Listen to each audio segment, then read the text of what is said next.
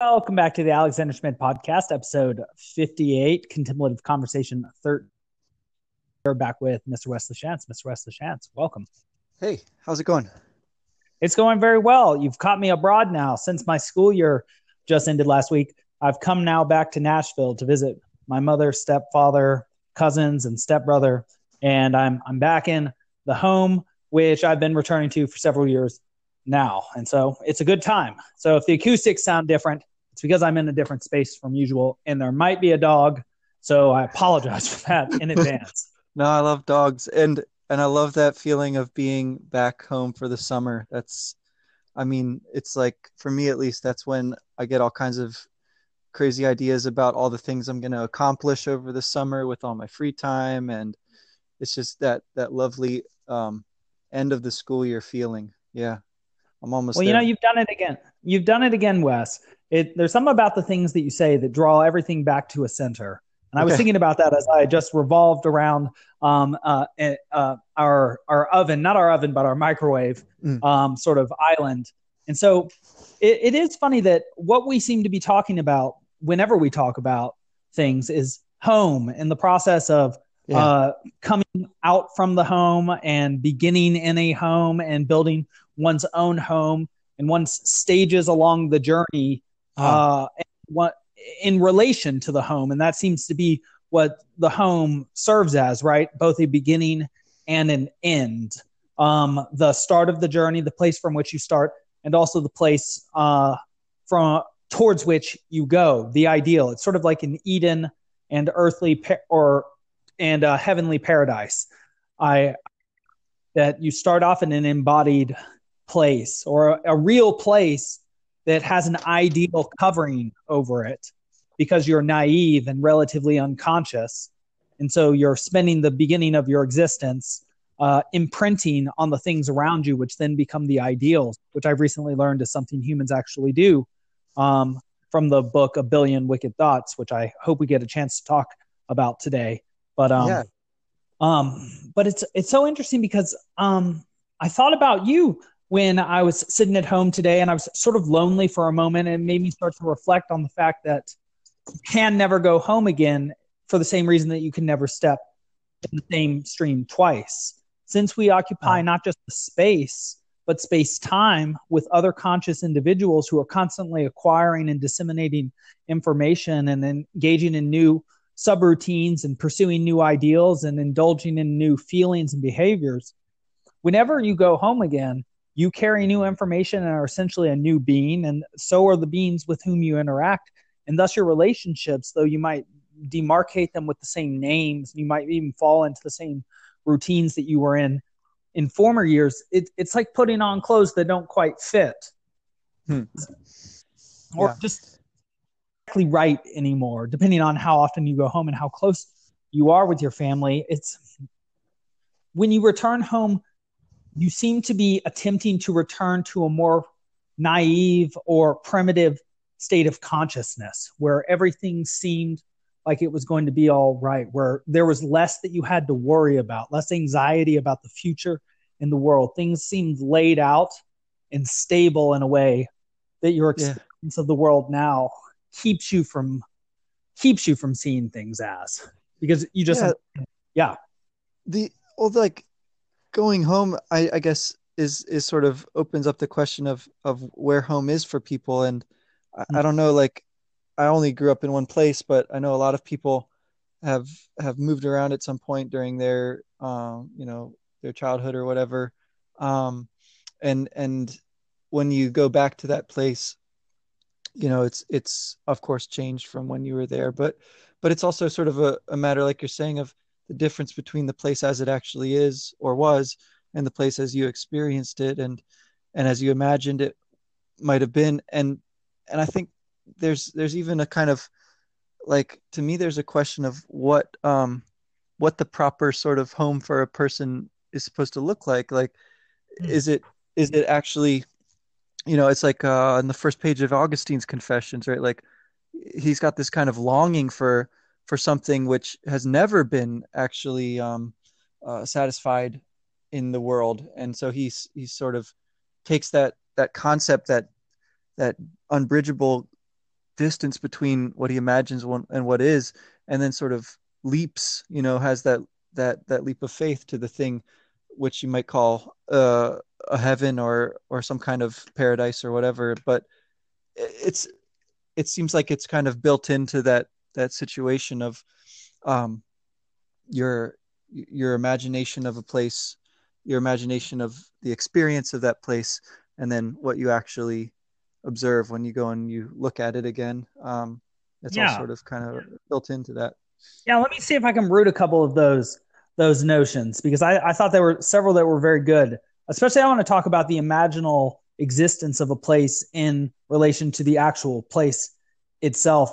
And your example of Augustine and his longing for a place, and you used the expression "leap of faith," and that made me Yeah. wonder. Uh, Without making an initial assumption, you cannot use propositional logic. You cannot even reason. So Mm. without staking something into the ground, you cannot create a territory about which you are going to prowl and make your own in a Lockean sense by working it. Yeah. And that works with us as abstract symbolic creatures in psychological spaces too. And so we talk about, your space being, if you say you're a particle physicist, all about like this one telescope or laser or something Mm. like that. And we say that's your business or that's your Your area. field. In fact, we say that's your field, right? We actually literally say that's your field or area using the territorial Mm. language. And Mm-hmm. so when sorry, my characteristic losing of my thought when we go out on a branch. I've been doing this over on the Westworld too. I think I did it 7 times once the other day. I'm brain addled because I'm always walking in circles while I do this, and I burn 300 calories. And my Fitbit tells me this, so it's Yeah. incredible. Uh, Well, so you start from you said you're going to anchor, and then we went out on a okay, branch, yeah, but I think the leap of faith. Yes, sorry, yeah, you got me. So the leap of faith. I wonder to what extent that is planting planting your seed, but also staking your claim, staking out a territory, even intellectually, or in terms of home. This is going to be the place that I treat like heaven. I'm not going to. The idea doesn't seem to be that you search forever for a place which is the ideal, which you just come upon, but rather that you have to stake a place and have the faith that you can, using your psychology, your consciousness, your sophistication, enculturate and renew and rejuvenate and improve the place around you so much that it begins to resemble, to some extent, your ideal conception. And that seems to be actually what makes you like defined as a good or great man, that you use the energy that you could devote to, or that you could not use in laziness and apathy, or that you could use for willful malevolence or staying in people's ways in order to make everything around you better. Mm. And in pursuing this ideal and in maintaining this eternal agony, this eternal suffering of longing after the ideal, and being able to maintain that within yourself, that's what pushes you both forward from behind and draws you forward from the front. Because not only do you experience the positive emotion of pursuing something which is meaningful to you, which gives you a dopaminergic hit, like what cocaine does, but this, of course, is the actual reason why you're supposed to get that kick. You also have pushing you from the back,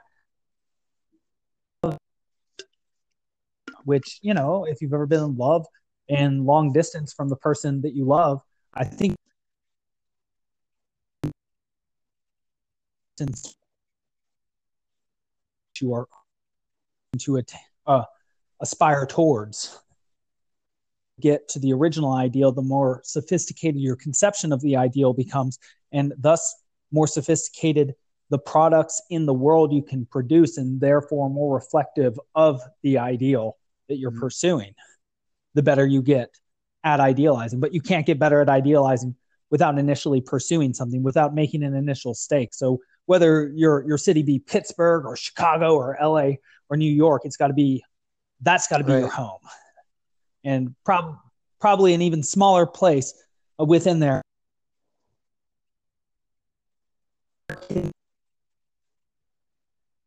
ever, because in your heart, it already is the best place ever in the future, which you are going to help to create through your everyday actions in the present. And so you get to Yeah. constantly embody both Yeah. the So that present the and kind the of the future, and kind of actually the space best that you aspects stake of the out future. includes this kind of Um, idea of what yeah, you're planting there now, you're going to see through to its to cultivate it and to keep working that ground to see some kind of fruit come out of that. Yeah.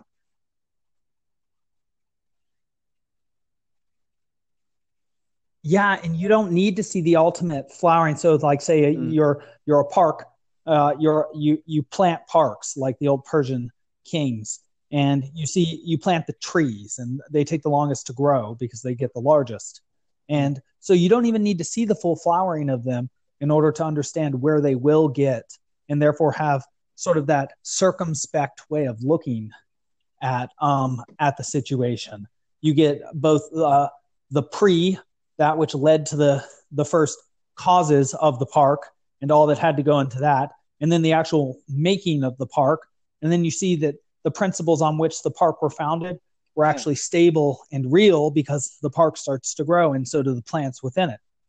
And so, I mean, there's a whole socio-political and biological element underlying it. Like the people have to be stable enough to defend this land. The people have to be aesthetic enough to love art and parks and nature. They have to be smart enough to know how to work the ground, and again, artistic enough to want to ornament the ground with some interesting structure. And that needs to be, and as Mm-hmm. which is suggested the more.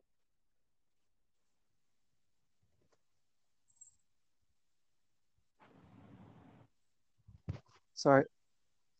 Sorry, I think I lost you there.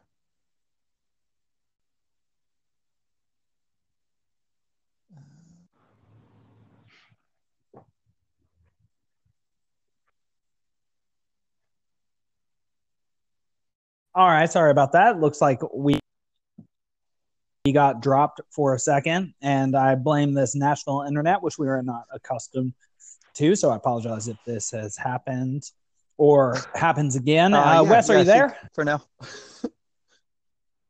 All right. Well, welcome back. And so I think we were talking about home, and just to go to a slight different direction from talking about staking one's claim. Well, let's finish that point. Actually, now that I recall where we were, I take the leap of faith to be faith that the future is worth working towards. That, or trust that the future is worth working towards, and that's what the great leap of faith is. In fact, if you think about a leap, what direction are you going? And if you think about the Chinese Cultural Revolution, not that that's a very helpful to as a support to my claim here, they called it Right. the Great Yeah. Leap Forward, right? Revolution is generally considered revolutionary because it is progressive, not generally because it is Yeah. regressive. And so, and so, and it does strike me that, just to amplify that for a second, that the great moments of life tend to be leaps forward, right? Like one small step for man and one giant leap for mankind. Neil Mm-hmm. Armstrong, and also I consider even like sort of the act of birth, right? It's as if you are leaping forth, being Mm-hmm. sprung forth into the world. And I actually just realized that the alien eggs from Geiger's Alien series are sort of supposed to be inverted. Uh, uh, they seem to be inverted female Oh. sexual parts. Um, so it took me a long time to understand why that was such a weird and creepy image. Oh. Besides the fact that face huggers jump out from that, but Yeah. just because it's something sort of familiar, but also deeply unfamiliar. And so, Right. sort of, what is it they call it in animation? The zone, which is too close for comfort, that makes humans skin crawl. Yeah. Yeah. I don't know.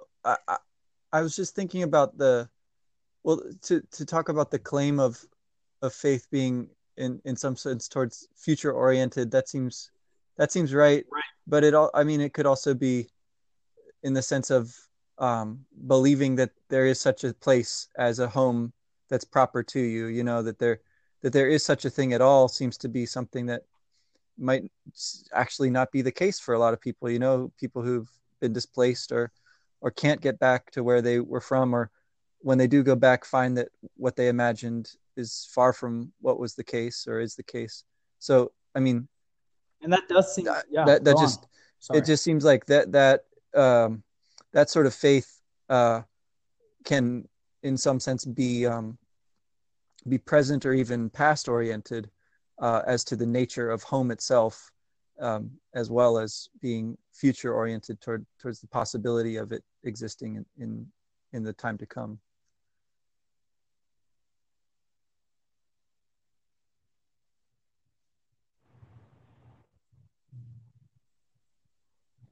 That's incredible.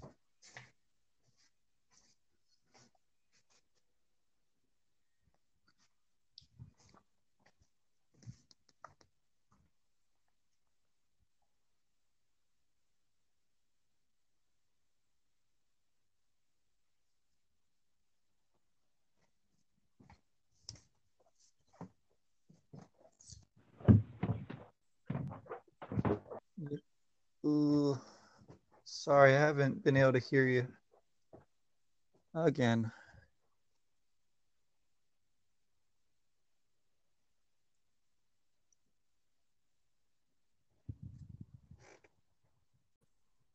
And so, as I was detailing out, losing home, whether it be in a psychological way or a physical way, um, seems to naturally lead to resentment because something has been taken from you specifically and not from everybody else around you. And so you feel singled out in a negative way. And since your natural environment, all humans' natural environment, is a social environment, we attribute agency to the destruction of our initial worldview and not to our own decisions or just say objective or random factors, but to some sort of figure. That figure is often called God, or it could be called the patriarchy. It could be called any number of things. It's an archetype. And the initial Luciferian reaction is resentment against that. But you were just detailing out that a beautiful aspect of a human, because in fact, the notion of home over just territory does come from humans, that which is specific to it. It does seem that the original story in almost every mythology is human in home, home shifts, human enters chaos. How does human build new home? Right. And that story has just been getting more and more abstract over time because you have that original naive worldview where you're essentially like a goose. I believe geese imprint on the first large moving object they see, which is generally their mother. But if you just think about those criterion for imprinting, we've actually found in A Billion Wicked Thoughts these two computer scientists, or not computer scientists, but what is it, computational neuroscientists,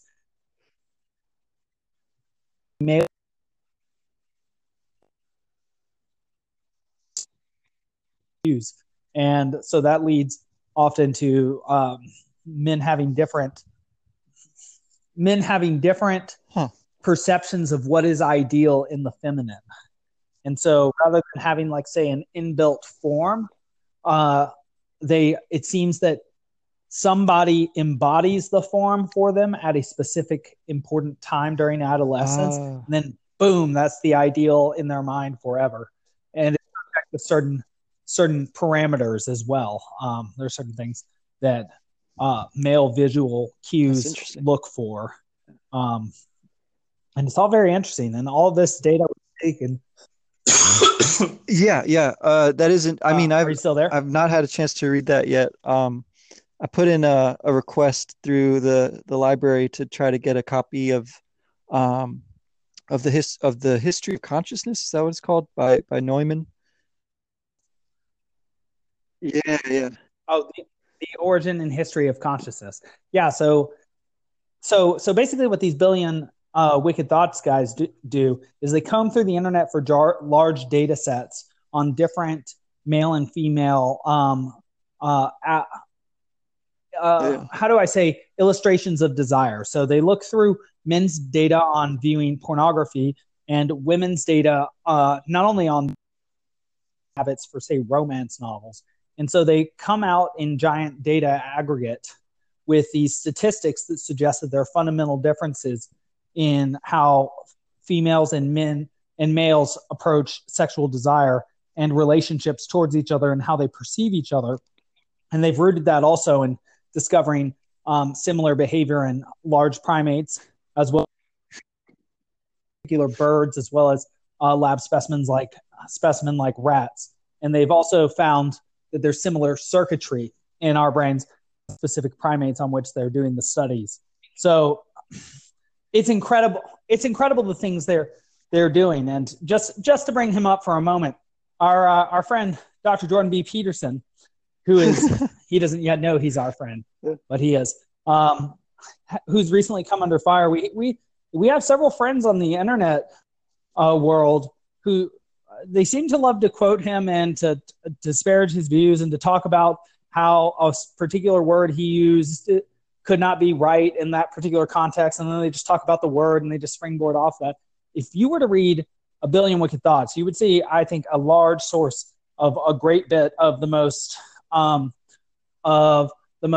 fire hot data that he shares. Some of the biggest claims he make find their sources in giant swathes of internet data that these two neuroscientists from Boston University have acquired. And so it's using a tool that we've never had access to show our habits in numbers we have never seen before. And so if you think about it correctly, it is the most accurate representation of human nature that we have ever had. Because not only does the data come from the US, it comes from several different countries around the world. So certain claims about cultural universals or human universals can be observed in the data. All you have to do is put the numbers next to each other and see it for yourself. And it's incredible. It's incredible. So, it is the opposite of making subjective ideological claims. It is presenting extremely objective data in numbers we have never, ever had access to via a tool we've only been using for like 20 years. Yeah, it's like a 26 snapshot years. into, what would normally be thought of as a private part of your life, I guess, but sort of no longer.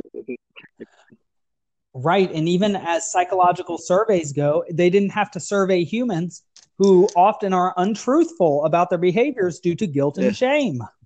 And so here, and you might consider the ethicality of the fact that they got access to all of this data. But I would say that is sort of a puritanical way of looking at this. We are subject to data acquisition. And I don't mean to sound tyrannical about that, but I mean for scientific purposes, in order to improve our quality of being, just as much as any other animal. Even more so because we're so complex and complicated. I mean, I think we should, and I mean, what are we doing when we read literature and watch movies and listen to songs? These are all produced by humans, right? And then we live in these homes, what we're talking about, with all this art and these rugs and these functional systems like the plumbing and the electricity within them. And the internet, not to mention. And it's like, well, who produced all of that? And so he's sort of like a psychic being, which is embodied in the world.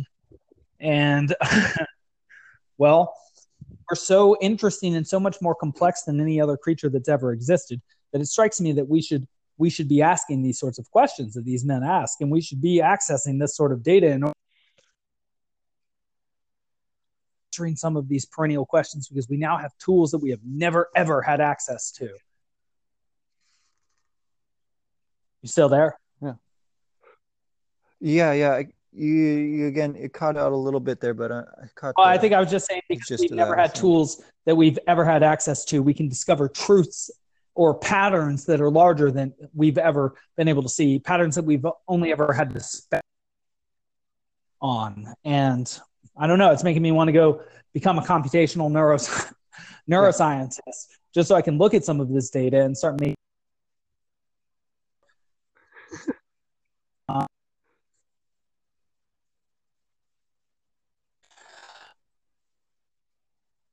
Well, Well, yeah, I mean, that was the talking other about thing I home guess we were trying to and talk about, coming home. And if so the something internet will interesting permit. is Oh yeah.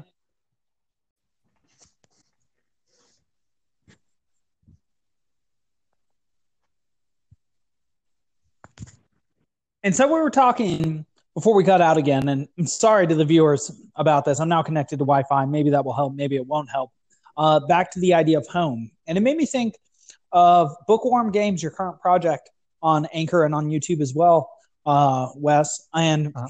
your invitation to me to talk about um, uh, Earthbound, or just to talk on your show that is generally about Earthbound. And it made me think about the subject of the game of Earthbound, which seems to be so rooted in the mundane and Mm-hmm. the home, and to be modeled after an actual young boy's life, and how symbolically all the normal things we run into are the things that one runs into on a heroic quest, Mm-hmm. suggesting that each young man in general walks the hero's journey and ever, but also completely isomorphic with all the other Mm-hmm. humans. And being isomorphic, having the same nature, also having the same end, essentially. But what's so interesting about that game, which is so close to your heart, which is an expression suggesting that it is something that one might find in a special place at your home, Mm-hmm. like in the chest. Um, you play such video games in the home, usually in sort of a sacred space, right? Either on the living room in front of the great TV, which while we were growing up was the one TV, or Mm-hmm. in your own room as sort of an extension of your own individuality and your responsibility as a young person. Mm-hmm. And you got to further explore worlds created by man with a narrative structure that appealed to you in the comfort of your own home, Yeah. Yeah. which Yeah. makes me sort of think about that might be sort of the notion underlying in Earthbound, or even like a Stranger Things, that the dark underworld exists in any space that humans inhabit, any home. The Right. snake in the garden exists in any place. The hero's journey exists in any form, in any place where humans exist, even in a mundane little suburb. Right. Yeah. Yeah. It's great because you start out, um, and then as you go through the game, at a certain point, you'll eventually have to circle back and visit home again. Um, and everything is totally different when you visit again. There's the the uh the normal citizens are all at home and hiding, and the whole town is dark, Ah, and there's monsters. So yeah, it's very Stranger that's fun. Things esque. Yeah. That reminds me of right now. Everything is dark out here on the east, not the East Coast, but in the central region in Tennessee. Huh. I'm all alone in a house bigger than the apartment I'm generally in. And I suppose there may be monsters like my own inner demons and personal memories of misdeeds lurking about. I have to be alone and thus projecting my feelings out into the world around me, creating specters like Yeah. Scrooge in A Christmas Carol. Right. Uh, but yeah, and so that reminds me of my favorite game growing up too. And I know we're not getting into this conversation quite yet, but we're just giving people, I think, a taste of things to come. But it was Final Fantasy VII, of course, which I know you brought up in your recent podcast with, was it Steve? Yeah. Yeah. Definitely. And and that the notion there is that the original home you find yourself in is not actually your home, and there might be some dogs barking pretty soon, Okay. but that it's this dumpy little everything. Sorry.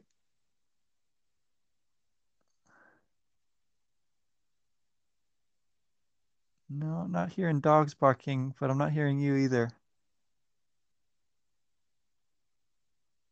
Of your consciousness comes about with the extension of your world, or the extension of the Okay. world extends your consciousness, because what was your world, your entire environment, your neighborhood, was this subsector of Midgard, this under a shield plate, like essentially underground Morlock-esque existence where you can't even Yeah. see the sun. And then you finally get out of this sector 8, I think, of the city. So it's just one small sector in one large city, which is one city on the face of a giant world. And Yeah. then you go to the world and you're like, oh my God. It's fantastic. Yeah, I mean, so a lot of the Final Fantasy games do that sort of thing where you have one world map and then it will switch at a certain point in the game. But Ah, what Final Fantasy VII does is really interesting. Yeah, you start out in this, you're kind of stuck in the city for a pretty long portion of the game, yeah, and that's what yeah. we were joking about. Was like how Steve's brother would make him play that part over and over when their file got corrupted. So we got really good at that part of the game. But then so then eventually after like an hour or two of gameplay, you're finally like you're out into the field, right, onto the world map, and so you get to finally Yes. explore. Yeah, You get to see actually your first chocobo and your first snake. the Midgard serpent. Yeah, Right yeah, after. So it's interesting that you experience the first snake just outside of the city, going with that sort of Celtic, or not Celtic, excuse me, Nordic mm-hmm. symbolism they're using. Of course, Midgard is what is called is the Middle Earth, Mm-hmm. which you can know from watching the Thor movies now. Um, Yeah, but and this seems to be the snake, this Midgard basilisk seems to be something like the snake that eats at Yggdrasil. And so very interesting that it's right. still outside the city in this way. And well, I look forward to interpreting just what all that means with you when we do get to that. And well, Yeah. so was it this week that we were going to do that you when were you inviting me to Bookworm Games? Was it tomorrow or was it the week No, after? no. Following, so I've got some material for tomorrow about Moonside, and that'll close Okay. this chapter as I think of it of the game. And so after this week, after tomorrow, then anytime next week that you're free, we should talk, and that'll be the following week's episode. Yeah. Okay, wonderful. And we'll also get Castle in the Sky in the books Mm-hmm. too. And I'll make sure to be in a place where the internet is a little more cooperative, but still at these beginning free stages where we're just doing this as a hobby. I would say working towards trying to do this, more seriously, developing Yeah. serious material, but not making serious coin yet. I think that sort of thing is going to happen. And it shows just that we're working on the road. We're working during times when we would not normally be working. This is where we put in work. And so I think, occasionally well, it's funny. It's funny to think about. So even the big shots, right? I think you saw the recent one between Dr. Peterson and Steven Pinker, where the yes. phone kept ringing. The phone kept Yes, ringing. yeah. And I think that was Pinker's phone, but yes, it just kept ringing. Yeah, and I But remember once watching Peterson, his camera cut out and he was narrating the whole event to keep his cool. And the camera turns back on, and you see him yelling at his son, "What the hell is the camera doing turning off right now?" And I could it's funny, some people gave him some grief, like, "Don't yell at your son." He's like, no, he's my son, and he messed up, and so that's fine.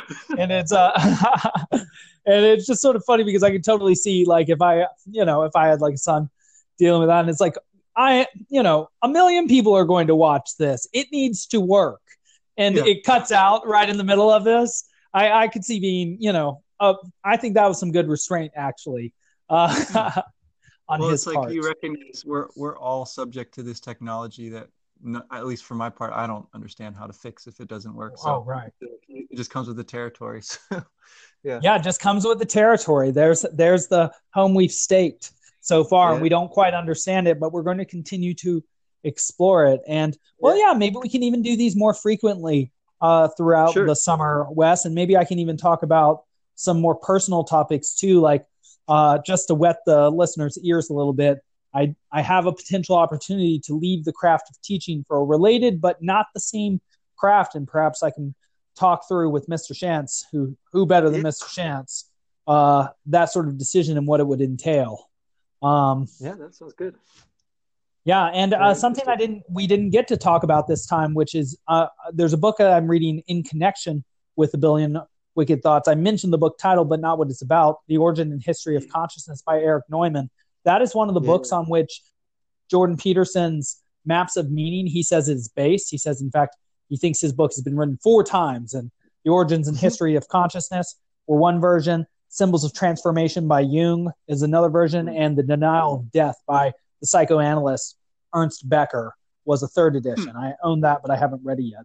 And so basically what this details out is in cultural mythology and mythological rituals, symbols, and stories, that the origins of consciousness are detailed out by the myths of people and the transformations of consciousness throughout life, from, say, birth and your nascent ego all the way towards death and acceptance of it, essentially, and that there are mythological symbols and stories that represent this entire path of existence for humans, and that parts of, and because of this, the archetypal story which a human lives has archetypal roles within it, which cannot change regardless of our language or our desires, though how they are embodied specifically can change. And that this leads to some of the arguments that are being put forward today about social constructionism being utterly destroyed by the fact that not only mythologically, ethnographically, psychologically, worldwide and over all time, we have found these symbols to be representative of the same process of adaptation in the world. And so, we're going to weed out some bad thoughts, I think, in the next several, over the next span of time conceivable. It's a little summer reading there. Yeah, sounds good. Yeah, a little summer reading. Yeah, and a little summer slim down too. All right, or a little summer, a little summer wildfire, to mention my San Diegan roots. All right, well, this has been great. Thank you for carving out some time with me today. It's weird to be on a different hour from you, Wes. I guess it's still light out there for you. I'm 2 hours ahead of you right now. I think that's correct. Another Saturday night here. Yeah, another Saturday night talking about great things. And just one thing to conclude on is people have been asking me lately what the podcast is about. And how I describe it, it's like NPR. Right. NPR culture segment where basically we sit down and we talk, and the main feature is the fact of our conversation, and the subjects I think we choose are interesting and creative, and I hope so. Yeah. And are generally accessible to most people. But I would say that we're like an all things considered culture segment from NPR, not to try and steal anything from National Public Radio, except for just to try and give somebody an identifiable way to describe us. Yeah. I don't know. I mean, I like NPR, like what they do. I really like their program, This American Life, and I mean that's obviously more of a kind of narrative sort of thing. But yeah, it's along the lines of a radio show, like where or like you sometimes describe it, I think like a PBS kind of sit down and chat kind of I forget what's that guy, Tavis Smiley, he's got that show, if that's still on, I don't know. I used to watch it when I was a kid sometimes. So not Bob Ross, The Joy of Painting. A little bit like, vaguely like that. And I continue to maintain that you are the next Mr. Rogers. You've got that gentle edge to your voice, and so we'll have to see. We'll have to see how it all pans out. But okay, all right. Well, okay. Well, thank you for your time, then, Mr. Shantz. Wes, I'm looking forward to hearing your podcast, Bookworm Games, tomorrow, and I'm looking forward to doing another one of these very, very, very soon. So, listeners, look out. We may be popping out some of these fast. Yeah, this summer, like I said, it can be a little more consistent, I hope. And yeah, well, thanks again. Till next time. Thank you. Till next time.